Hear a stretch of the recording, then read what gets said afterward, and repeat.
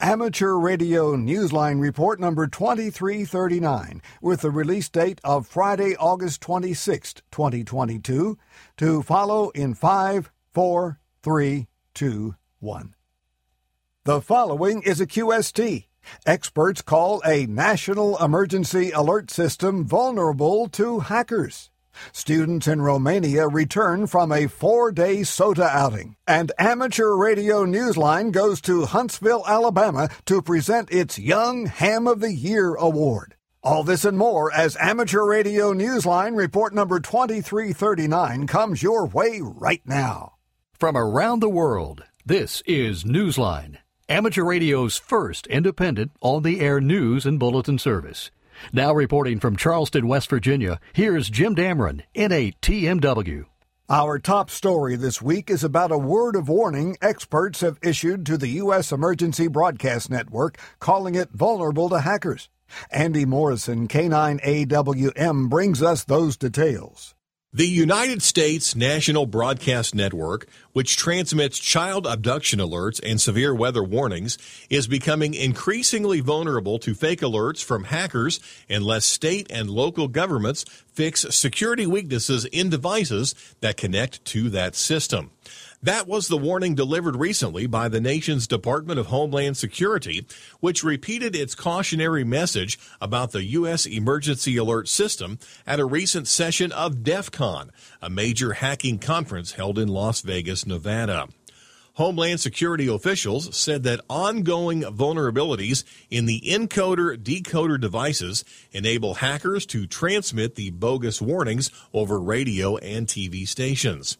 Cybersecurity researcher Ken Pyle, who is credited with discovering the vulnerability, told reporters recently that without a necessary software update for these devices, hackers can preempt broadcast signals, exploit web servers, and disrupt the legitimate system. He said the problem has existed for several years and has gone uncorrected. Reporting on this issue, Cable News Network asked the Federal Communications Commission for a tally of how many devices are running the vulnerable software. The FCC had no immediate response. This is Andy Morrison, K9AWM. The Huntsville, Alabama Hamfest is history now, and Newsline was happy to be there to meet with this year's Young Ham of the Year Award winner. Don Wilbanks, AE5DW, tells us all about it. Good afternoon, everyone. It is a little after 2 o'clock on Saturday at Huntsville. That means it is time for the Young Ham of the Year Award. My name is Don Wilbanks, AE5DW. I'll be presenting the Young Ham of the Year this afternoon to Audrey McElroy, KM4BUN. We're so proud of her. And first off, I want to say that after 2 years of being away, it is so good to be back at Huntsville, Alabama at the Hamfest. That was how the first in-person Young Ham of the Year presentation in 2 years began, Saturday, August 20th on the main stage at the Huntsville Hamfest. I read off a short list of the many accomplishments that earned Audrey this honor, and then the floor was hers. Hello, everybody. I am so happy to be here. Huntsville Hamfest is definitely my favorite place to be. I'm sure a lot of you can agree. I'm very honored to receive this award. My brother and I have worked in amateur radio for many years now, but it can't be I can't not thank the other people who've helped me throughout this. Of course, my parents, Tom McElroy and Janet McElroy, along with others like Carol Perry, WB2MGP, Bill Brown, who's right there, WB8ELK, and tons of other people who have been mentors to me and helpers to me, because if it wasn't for them, I wouldn't be able to do the things I'm able to do. And so I hope in the future I can continue pushing for bringing more youth into amateur radio, as well as bringing more women into STEM and the wonderful world of amateur radio. So thank you all again. Representatives from CQ Communications, Yaesu USA, Heil Sound, Radio Waves Antennas, and Gigaparts had remarks and gifts for Audrey. Of course, we mentioned the last two honorees, Christopher Bro, KD8YVJ from 2020, and Faith Hannah Lee, KD3Z from 2021, who were presented their awards virtually online. Sadly, neither could attend live this year due to prior school commitments. All of us at Newsline, including our awards committee and judges, want to congratulate Audrey. She is a shining example of why Bill Pasternak was so committed to honoring the amazing young people in this hobby and service. She carries the torch high. If you would like to hear the entire unedited presentation audio, you can find it on our extra page at arnewsline.org. Speaking for our Young Ham of the Year Committee Chairman Mark Abramovich, NT3V, and our panel of judges, we can't wait for next year. See you there. I'm Don Wellbanks, AE5DW.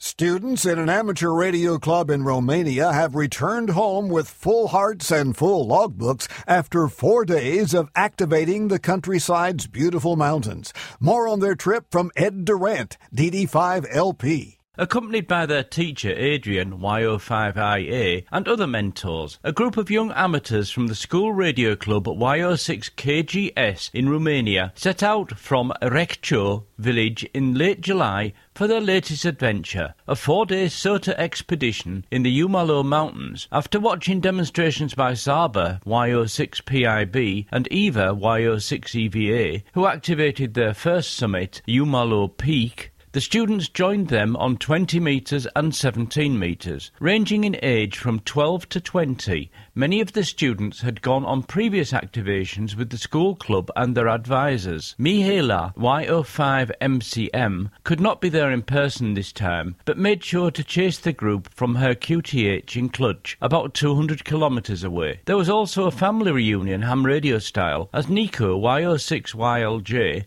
made a summit-to-summit contact with his father, Mihai, YO6SM, who was operating from Norway using the call sign LB9HI. Mihai was able to give the other students their chance for a summit-to-summit contact too. Everyone spent comfortable nights in a mountain cottage, and by the final night they had earned some bragging rights. The whole team had activated Umalo Summit YOEC007 and logged summit-to-summit QSOs from Munsell YOEC527 to Umalo on VHF and UHF. Daria, YO6CDC, wrote in her online diary that until the next time, quote, we have the radio waves, the contests, the radio club where we meet, while the memories last forever, end quote. This is Ed Durant, DD5LP.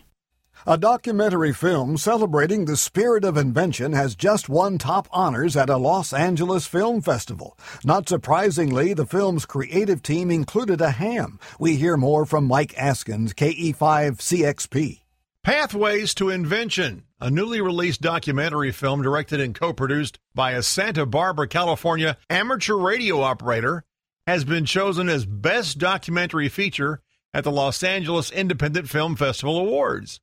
Levi C. Maya, K6LCM, is both a teacher and a tinkerer who believes that technology can be a driving force to power education. A proponent of the maker movement, Levi and his production partner, Noah G. Mark, follow 10 emerging innovators on their journeys to become inventors. The film was made with the support of the Lemelson Foundation. At the festival, the film also received awards for Best Producer, Best Original Music Score, and Best Director of a Documentary Feature. The film is to premiere this year. Levi has been active on the Education Committee of Amateur Radio on the International Space Station.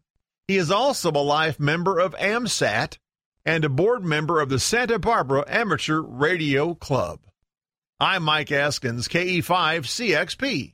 India has just marked its 75 years of independence, and hams have been busy celebrating on the air. Jim Meechan, ZL2BHF, tells us some of the ways they're marking the occasion. Amateurs throughout India and beyond have been marking that nation's 75 years of independence with special event stations and commemorative nets. Special event station AT75CW will be on the air using CW from September 1st through October 2nd from northern India. Rajesh VU2CW is the same operator who activated AT75 radio earlier this month on SSB. Meanwhile, the Indian YL net on the India Conference server on Echolink marked the nation's independence with a series of guest net control operators during the week of Monday, August 15th. Guest net controllers on this daily net included Dr. S. Satyapal, VU2FI, Director of the Indian Institute of Hams, using the call sign AU75IIH, and Aprakash Kiyani, VU2KOC, who runs a popular net in India. He used the call sign AU75 KOC. India officially marked its independence on Monday, August 15th. This is Jim Meechan, ZL2BHF. Time for you to identify your station. We're the Amateur Radio Newsline, heard on bulletin stations around the world like the George County Aries repeater, Lucedale, Mississippi, Wednesdays at 7:37 p.m. local time.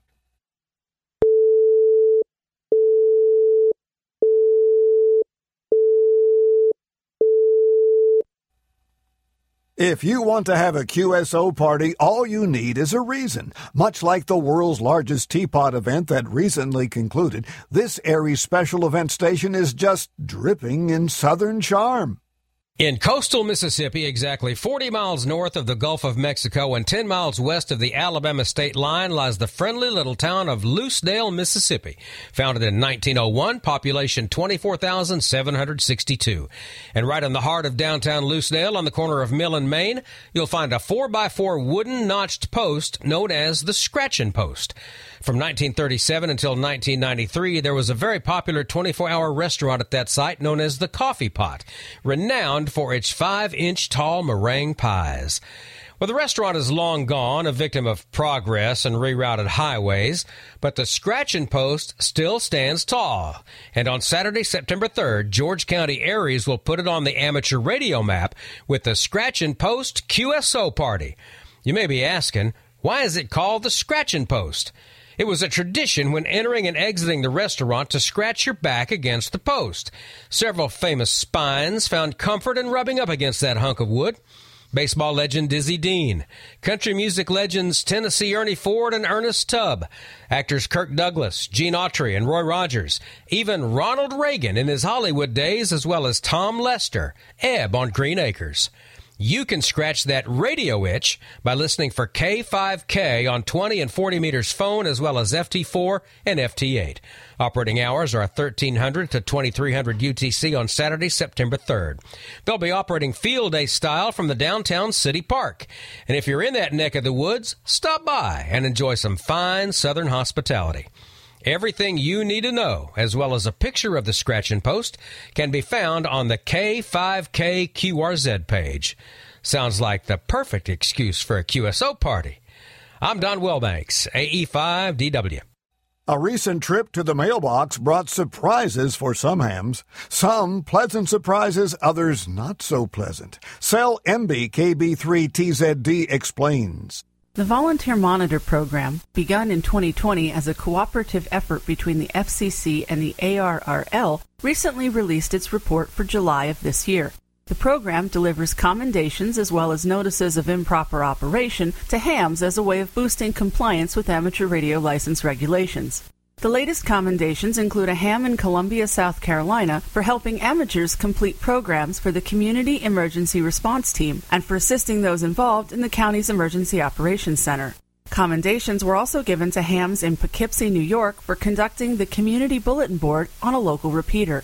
Hams in Roslyn, Pennsylvania were also given commendations for involving the Philmont Mobile Radio Club in field day and mesh operations.